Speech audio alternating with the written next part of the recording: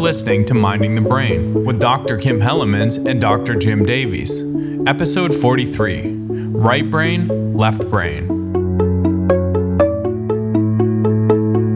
We've all heard of right-brained and left-brained people, but I'm enough of a left-brained person to be skeptical that there's even a difference. So let's talk about right brain and left brain. Kim, what does it mean to be right-brained or left-brained? Well, perhaps we should start by, as always, discussing my favorite thing, which is the gross anatomy of the brain. And I recognize it is hard to do this without a diagram, but I'll do my best.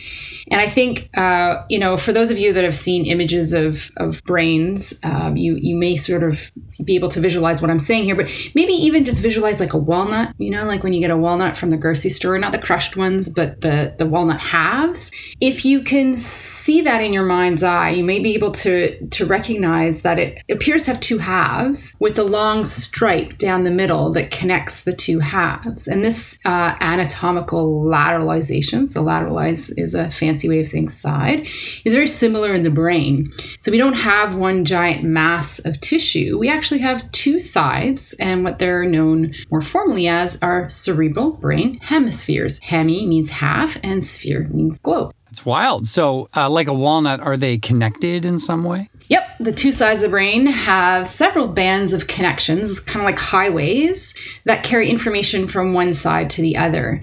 And we have several of them, but the main one is something called the corpus callosum. Now, have you heard of the terms gray matter and white matter? Yes, I have. My understanding is gray matter is the cell bodies, and the white matter it makes up the axons, which are the parts of the cell that carry information to other cells. Is that right? Yep, that's right. So the cerebral hemispheres are made up mostly of gray matter, right? They do have some white matter in between them, but the corpus callosum is basically, it's white matter. So it's these large tracts, or what are called, the tracts is the formal word for bundles of axons that send messages from one side of the brain to the other. And the reason they're colored white, so why it's called white matter, is because the axons are wrapped with another kind of cell called a glial cell. And this forms like a fatty layer called the myelin sheath. And the whole purpose of the myelin sheath is it helps, well, one of the purposes, I should say, is it helps speed up electrical signaling. So neurons communicate with each other using an electrical chemical communication.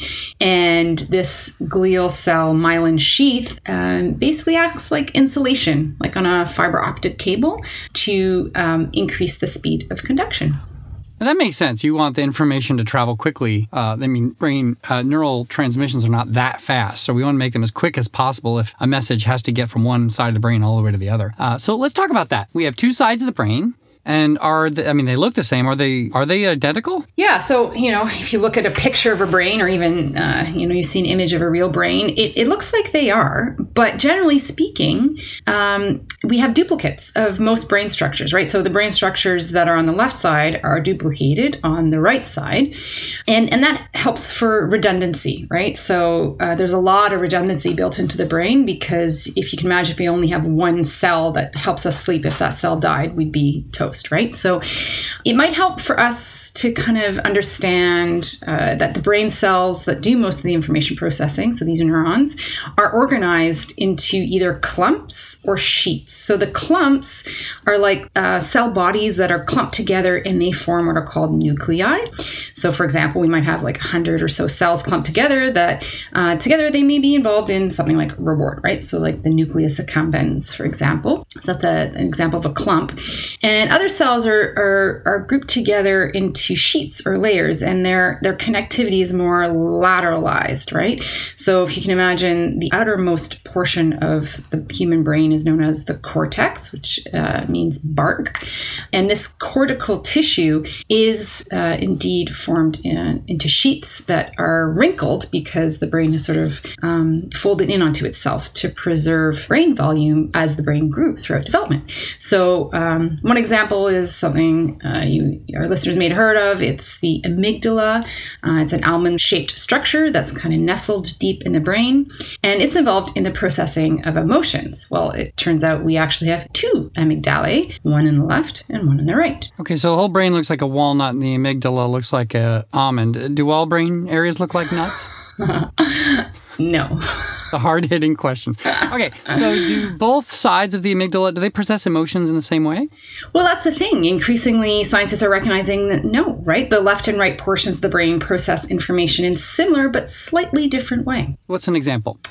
So the best example, it's the clearest one. So I could talk about emotion, but it's a little bit less clear. But let's talk about language. So the regions of the brain that control our ability to both comprehend and speak are located in, it's kind of spread out over what are called the frontal and temporal lobes of the brain. So the very front part and the temporal lobes, if you kind of put your hand up to the top of your ear and touch your temples, right in behind there is your temporal lobe.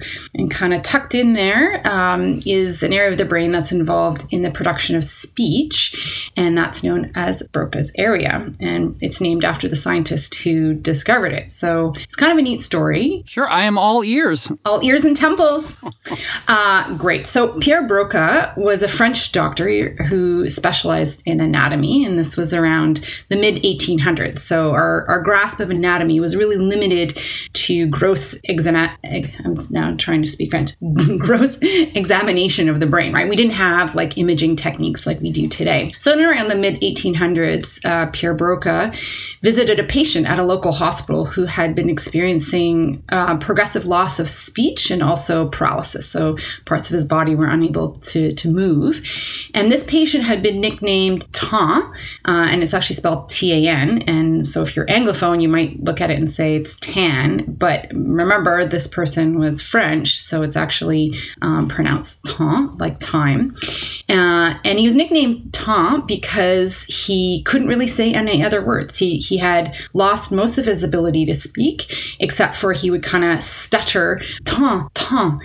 And this loss of the ability to speak or comprehend language is known as an aphasia. And so after Temps died, Broca had permission to perform an autopsy and discovered that this patient had a very large lesion, which is a loss of tissue, in an area in the left frontal lobe. So bear in mind, left frontal lobe. And based on this finding, Broca proposed something known as the localization function of brain function. And this theory kind of went against the phrenological theories of brain function. Jim, I'm sure you've heard of phrenology, right? Yeah, it's like reading the head to find out people's like mind characteristics or something, right? Yeah, like these kinds of posters are kind of all over the place. Like you can see images of these old-timey pictures of people. It's like a grid on the yeah, like a grid on the head. And this was kind of popular in the 1800s. People believed that your personality could be predicted by the shape of your skull. It's kind of like palm reading, basically. So up until that, Broca's theories, this was sort of the dominant theory of how the brain and the mind worked. And Broca's research and findings about temps really went against that. He said essentially, well, look, this patient has lost a very specific region of the brain, and it seems to be controlling speech. And so this sort of hearkened a new avenue to understanding brain function. And we should say that phrenology has been either almost or entirely debunked, right? Like there was never any good evidence for it. Is that right? Correct. Yeah. Right. Okay. Yeah. So you did say the left side of the brain. So is there something special about the left side with speech? Right. That's right. So as it turns out, much research following the pioneering work of Broca went on to demonstrate that while we do have similar brain tissue on both halves of the brain, it is the left Broca's area that tends to be involved in language. And we know this because, like temps, if there is damage to, or I should say the opposite of temps, if there's damage to the right side, it doesn't tend to produce the same loss of the ability to speak, except incidentally, if you are left-handed. Oh, tell me more. So as the resident lefty in this relationship, I'd like to speak on behalf of all lefties around the world to say we are strange. Now, I know that about you, but I didn't want to generalize to all the lefties. Very funny. Well, as it turns out, not only is language lateralized, it seems to differ depending on which hand is your dominant hand. So while the majority of folks across the globe are right-handed and the majority of right-handed individuals have language that is located in the left hemisphere, lefties are a bit, as I said, strange. So if you took a population of 100 left-handed people, about 70 of them, so 70% of lefties have language localized in their left hemisphere. So it is still dominant. And that's even so it's the same as, maybe not the same percentage, but the majority of right and left-handed people have language localized in the left hemisphere, right? Right, exactly. And then of the remaining 30 or 30%, that's kind of split down the middle. So about 15% have language localized in their right hemisphere, and the remaining 15% have bilateral representation of language, which is really cool. How do scientists know this? Oh, science is so cool. So this is assessed using something called the sodium amobarbital test, which is essentially like an anesthetic. And you can imagine that knowing where somebody's language is located in the brain is really important if you're doing any sort of neurosurgical procedure where you may have to ablate or cut away like tumors, for example, or if there's seizured activity in certain populations of brain cells. You kind of want to make sure that if you're removing any brain tissue, that you're not going to render somebody completely mute or aphasic, right? So it's really cool, actually, in these neurosurgical procedures. What they'll do is basically freeze half the brain, right? So you administer this sodium amobarbital to one hemisphere, and what it does is it sort of temporarily shuts down the activity of the cells. And then at the same time in the OR, you'll have a neuropsychologist on hand who will do a bunch of language tests to make sure speech production or comprehension is not lost. And the way they can do this, and you might be wondering, wait, isn't somebody in the OR and they're undergoing surgery? How is it that they're still conscious?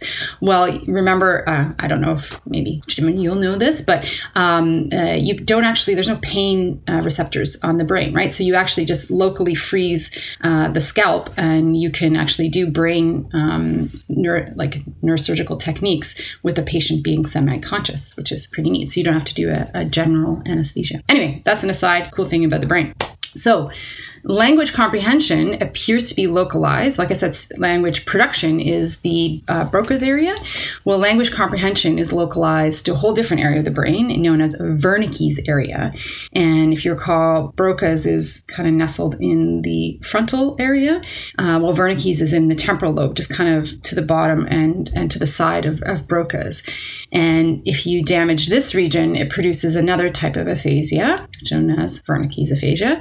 And in this case, they really struggle with understanding speech, right? So they may have some verbal output, but it's not perfect, right? You'll never see a case of somebody being able to perfectly speak with Wernicke's aphasia. They'll have this sort of odd speech where they'll have their syntax that's intact, but it might be completely devoid of meaning, and they really struggle with their ability to understand what they read or hear. So essentially, back to your question, scientists know how handedness kind of is represented in the brain, like whether you have a dominant right or left side of the brain, based on these kinds of studies. Okay, so it sounds like we know a lot about lateralization with language, but let's switch gears. Are there other functions that are lateralized? Yes, but not to the great extent that language is. There is, as I mentioned earlier, there's some suggestion that emotions are processed differently between the right and left hemispheres.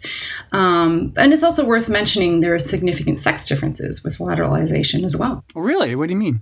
Well, let me give you an example. So there's a region of the brain, and again, everybody's got to have their neuroanatomy up to snuff today, right? So a region of the brain known as the ventromedial prefrontal cortex. Oh, of course there is. Right? You can't have anything that simple, right? So it's a mouthful, but basically the ventromedial prefrontal cortex, we can get hints as to where it is based on the language, right? So it's the very front, which means prefrontal, the middle, medial, and bottom, ventral. So for those of you that speak French, you will know that your stomach is called your ventre, right? So ventral comes from towards the stomach. Now, in the human brain, your ventral areas are sort of towards the bottom of the brain, which if you can kind of visualize, it doesn't really point towards your stomach. But it makes sense when you consider that humans are bipedal, meaning we walk on 2 feet, not 4. But if you can imagine any organism like a pig or a sheep or a dog that is a quadruped, right? They're on all four legs. You can imagine, if you can visualize that, then the bottom of their brain really is pointing towards their stomach, right? So there's a little short neuroanatomy lesson for you all. So ventromedial prefrontal cortex is towards the front, bottom, and middle of the brain. And this ventromedial prefrontal cortex appears to be involved in decision making, and specifically around decisions that have some emotional component. And there's a really cool task. I don't know. Have you heard about the Iowa gambling task, Jim? Yeah, but I always forget what it is. Yeah, I know. Every time I teach it, I kind of have to remind myself. There's so many cool neuropsychological tests. So anyway, this Iowa gambling task, it consists of, a participant will come into the lab, and they'll do this on a computer, right? So they come in front of a computer, and they're shown on the screen 4 different decks of cards, right? And the instructions are, you pick from these decks of cards, and the aim is to win as much money as possible and lose the least amount of money, right? So every card you pick, you'll get this like notification, you won $5 or you lost $10, right? And so participants don't really know anything beyond that. They're just told pick from these decks of cards and win the most amount of money. What they don't know, because scientists are clever, is that these 4 decks of cards are split into 2 advantageous decks and 2 disadvantageous decks. So what that means is that the advantageous decks, if you pick a card from them, you don't win as much over time, but you also lose less often, right? The disadvantageous decks have higher wins, right? So, $50, you get $50 this time, but they also have even higher losses. So if you pick selectively from the disadvantageous decks over time, you're going to lose all your money, versus advantageous, you're going to win more money. So at first, people kind of come in, they pick randomly, and then over time, they learn that optimal strategy of choosing from that advantageous deck over the course of about 100 card selections. What's neat is patients with damage to that ventral medial prefrontal cortex don't switch to the advantageous decks. They tend to pick from that disadvantageous deck. And here's the cool thing. Even if they can verbally state the reward contingencies of all 4 decks, right? So you have this damage to this part of your brain, you're picking from that disadvantageous deck, and you're saying explicitly, that's not a great deck, but they can't seem to make that decision to pick from the optimal strategy. It's really cool. That is totally cool. But what does it have to do with brain lateralization? Right. I get so excited talking about these things, I forget the point. So it does seem to be, and that the relationship between the laterality of individuals' ventral medial prefrontal cortex lesions. So what that means is if you have it on the right side or the left side, and their performance seems to also be moderated by sex, right? So, for example, you get more severe problems in impairments in men if they have damage to the right ventral medial prefrontal cortex. And with women, it's the opposite. So, yeah, cool, right? Why would that be? Well, scientists think, overall, I should mention that even if among folks that don't have lesions to this side of the brain, like normal, so-called controls, men perform better on average than women. Okay, and I just want to pause and say, at the Iowa gambling task. Yeah. Okay. But there are other tasks that women perform better than men, right? So we all have our strengths, overall. So female identifying, male identifying, right? We haven't yet caught up with gender, right? So there's whole studies that can be done on the trans brains. But anyway, we're sticking to biological sex for this conversation. But anyway, scientists think it may have to do with the way the brain is organized during development, right? So we know that testosterone, which is the main androgen, where there is higher levels of the testosterone in men relative to women, we think it may influence the way cells develop and make connections with other brain regions, much in the same way that the estrogens, which are more dominant in females, also alter certain pathways in development. So we discussed this a bit in our episode on gender in the brain, and if our listeners want a refresher, they can certainly go back to that. But yeah, so overall, it just seems to be that our brains are organized differently, and as such, different brain regions will also be lateralized differentially depending on your sex. Okay. All right. So The brain, we have two hemispheres, and they're only connected by this corpus callosum. So do they work mainly independently? I mean, how much can they work in harmony if they've only got like this wire between them? Well, that's a great question. And it seems to be that they are, interestingly, relatively independent. And the unified functioning of the brain seems to depend on that highway of axons that connects the two sides, the so-called corpus callosum, although we do have other connections between the hemispheres. But the corpus callosum is the main one. Okay, how'd they find out like the importance of that brain structure? So the pioneering work, I love this stuff. It's so cool. I love teaching about it when I have the opportunity to do so. It was done in the 1960s by an American neuroscientist named Michael Gazzaniga. And he was working with another famous neuroscientist named Roger Sperry at Caltech. And Sperry was doing interesting work looking at split brain animals, so non-human species like frogs and cats. And these animals had surgically divided brains by virtue of, they cut another area of the brain known as the optic chiasm. And the optic chiasm, chiasm means cross in Greek, optic, eye. It's essentially fiber bundles, so those nerves again, that are exiting out of the back of the eye.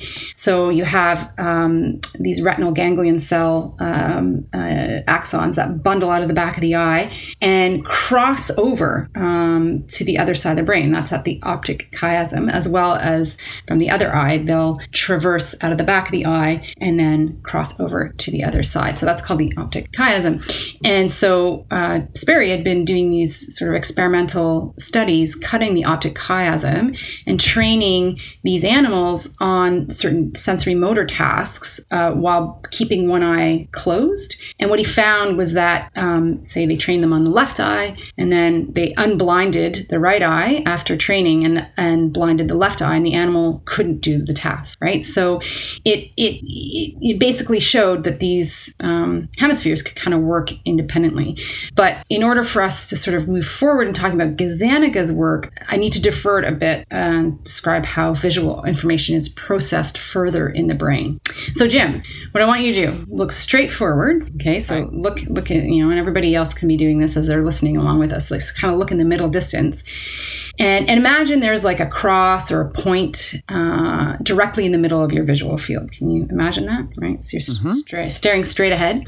Now, without turning your head or moving your eyes, I want you to kind of attend to your left visual field, right? So you can still kind of like be aware of your left visual field, and you can kind of do the same thing with your right visual field, right? Right. This is an important thing that's used a lot in cognitive psychology, is that your attention can shift without moving your eyes or your head. So you can just be staring into space, as Kim's instructing us to do, and you can attend to information on either side of where your gaze is pointed. So yes, we're doing that now.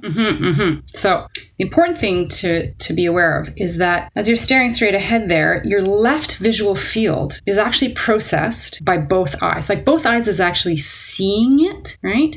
But the information, and it gets complex, so I'm going to keep it as simple as possible here, is actually processed preferentially by the right side of your brain. So let me mention that again. Your left visual field, while both eyes see it, that information is processed in the right side of your brain, and it's crossing over there in part via the optic chiasm, right? Which is also part of the corpus callosum. It's not part of, but you can imagine that it is analogous to that. And by the same, it's the opposite is the case for the right visual field. So your right visual field is processed, crosses over, and processed by the left hemisphere, and and that's the preference for that. So remember, Jim, what happens on the left side of your brain? We process language there. That's right. So that's why it's important to talk about vision and language in the same breath here, so we can really understand how the two hemispheres are working kind of independently from one another. So what we have is a right visual field advantage of language-related information. Why is that? Because images on our right visual field hit the left side first. Now back to Sperry and Gazzaniga. So Sperry was doing all this work on non-human animals, exploring the impact of these split brain animals. And what Sperry was finding was incredible, right? If an animal had this corpus callosum that was severed, it appeared as though one hemisphere of the brain was unable to demonstrate any learning of a task if the animal had only learned it through the opposite eye and therefore opposite hemisphere. Okay, so let me just summarize here. So if a person is looking straight ahead and there's a word on the right side of their visual field, they're going to have a slight advantage in understanding or speed in understanding the word because the left brain is going to process it. That's right. And if you put the word on the left side of the visual field, you'll be slightly worse if you're like most people and you have your left hemisphere language dominant. Correct. Okay, that's cool. Yeah. Okay, so this was all with frogs and cats and stuff. What about humans? Right. So, well, it turns out that, and this is yet another little slight tiny diversion, is that one of the ways to treat intractable epilepsy, and we do have a whole episode of Minding the Brain on epilepsy as well, and novel treatments for childhood epilepsy. But briefly, epilepsy is kind of when the cells in your brain are firing in the absence of external or internal stimuli. So they fire in these aberrant patterns, which can lead to seizure activity, right? So not always, but depending on the form of epilepsy, you can get these grand mal seizures. And there's some folks who have epilepsy that's so severe, it's not even, they're seizing like hundreds of times a day, and it's not treatable using specific forms of medicine that can be used. So one way to treat this is, in fact, to sever or cut the corpus callosum, literally cleave off one half of the other. And this seems to reduce seizure activity. And back to Gazzaniga, whose job it was, they're sort of like capitalizing on patients that had this corpus callosectomy, as it's called. And Sperry was interested to know, okay, well, we see these interesting phenomena with animals that have had this split brain preparation. Why don't we see what happens with humans, right?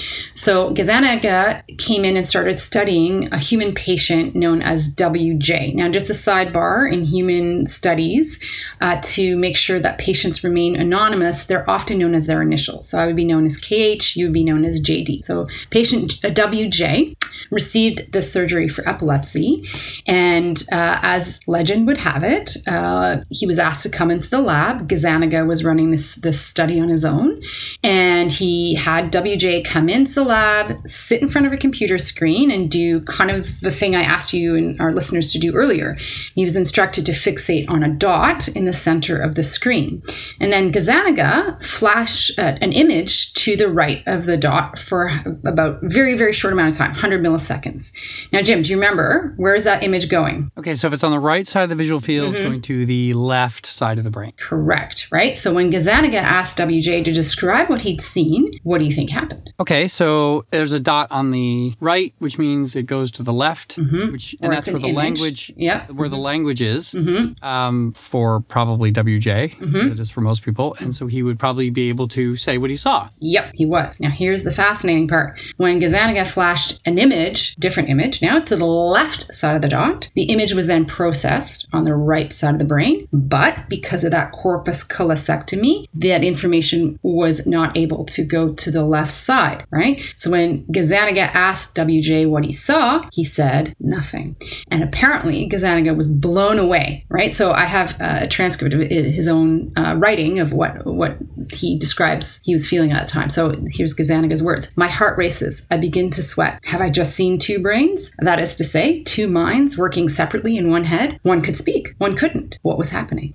That is so wild. Didn't he win a Nobel Prize for this? He did, about 20 years later in 1981. And he also went on to show something quite interesting. So while WJ wasn't able to say the images that were projected to the left side of his visual field, because they were going to the right side, he had no language, WJ was able to draw a picture of what he said or point to it using his left hand. So even though split brain patients cannot name objects presented to that side of the visual field, they are able to make correct non-verbal responses. That's so neat. So you have to ask for a response in the right way. So the right brain can draw with the left hand, but it can't talk. That's so amazing. So this calls into question whether we have two distinct brains in our heads. It's a colossal finding. What a pun. That's a good one. Colossal. I get corpus callosum. Funny. Anyway, yes, there's another tale. And I remember reading this as an undergraduate, and I cannot seem to find the reference for it. But if it's true, it's pretty wild. But there's another tale of a split brain patient who, as legend would have it, reached out one morning in their closet with their right hand to select a brown shirt to wear, and the left hand slapped it away and grabbed a blue shirt. I've heard that too. It's like the two sides of the brain. Yeah. The two sides of the brains have different ideas about what to wear. Yeah. And the right the right hand, whatever, can't even say anything about it. All it can do is like move its left hand. Yeah. And just say, no, I don't want that. Yeah, it makes you wonder, like, who's controlling who, right? Okay, so let's switch gears a bit and get back to what we started off with, one of the gems of popular psychology, which we will support or debunk as is duly appropriate. Is it true that we have right or left-brained people? Can a person be left-brained? Does that make any sense? Yeah, I know. This idea has been rattling around psychology and neuroscience textbooks for a while, and I certainly remember learning about it, and I've taught a bit of it, actually. And the idea is that if you're right-handed, you're likely left brain dominant. And because the left brain, we know language is lateralized to that side, if you're right-handed, you're more likely to have superior language or verbal skills. And the opposite is the case for lefties. So if you're more likely to be right brain dominant, and actually I haven't mentioned this yet, but the right side of the brain appears to be responsible for more processing of spatial information. So lefties apparently are better at spatial skills. You know what's funny? Like, my pop understanding of right brain, left brain people had nothing to do with handedness. Oh. I'd never actually even heard that association. I just thought it was just like a trait people had, like they were just left brained. Oh, interesting. But I have heard that left brain, left-handed, are artists more likely to be left-handed? Like, are left-handed people more creative? Yeah. So, there's a lot of anecdotes about this, and let's call it anecdata. So, some of the greats of artists, right? Michelangelo, Paul Klee, M.C. Escher, to name a few, were purportedly left-handed. But studies trying to demonstrate this empirically have been equivocal. Some, they bring lefties and righties into the lab and get them to do these pen and paper tests of creativity. Some say yes and some say no. But more recent studies seem to suggest it's not necessarily if you're left-handed, it's the degree to which you have dominance for a particular hand that seems to be predictive of overall creativity. So what that means, like, they have also pen and paper tests of handedness, right? So, which hand do you use to brush your teeth, which hand do you use to play sports, and so on and so forth. And it's like, if I'm really left-handed or really right-handed, that seems to be more predictive of creativity.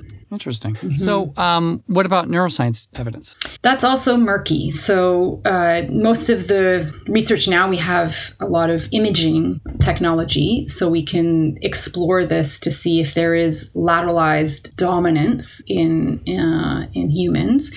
And one kind of test that people are using, or an approach I should say, is something called resting state functional connectivity. That's done in an MRI.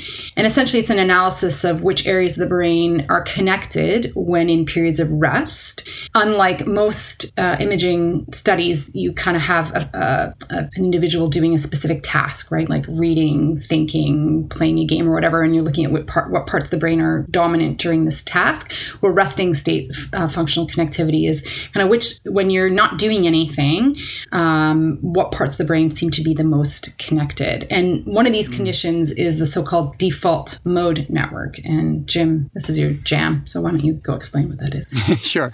Default mode network is it's a network of brain areas. So it's not just one brain area, but it's a network. And it seems to be active more when a person is not focused on their immediate surroundings, their outside world. The brain is wakeful, but it's sort of relaxed and resting. And it tends to be time for daydreaming and mind wandering. So when you don't have to attend to what's going on around you, maybe you're taking a walk or you're doing something that's easy like doing the dishes, and your mind starts going to other things, that's probably the default mode network kicking in.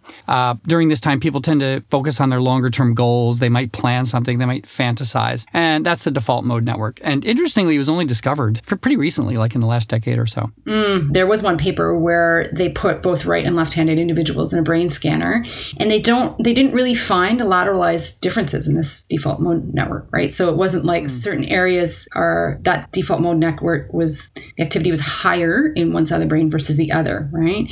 So it suggests the left brain, right brain thing doesn't really pan out, at least using this technique. And on that note, the left side of my brain is sleepy from talking so much. So I think it's a good time to say goodbye.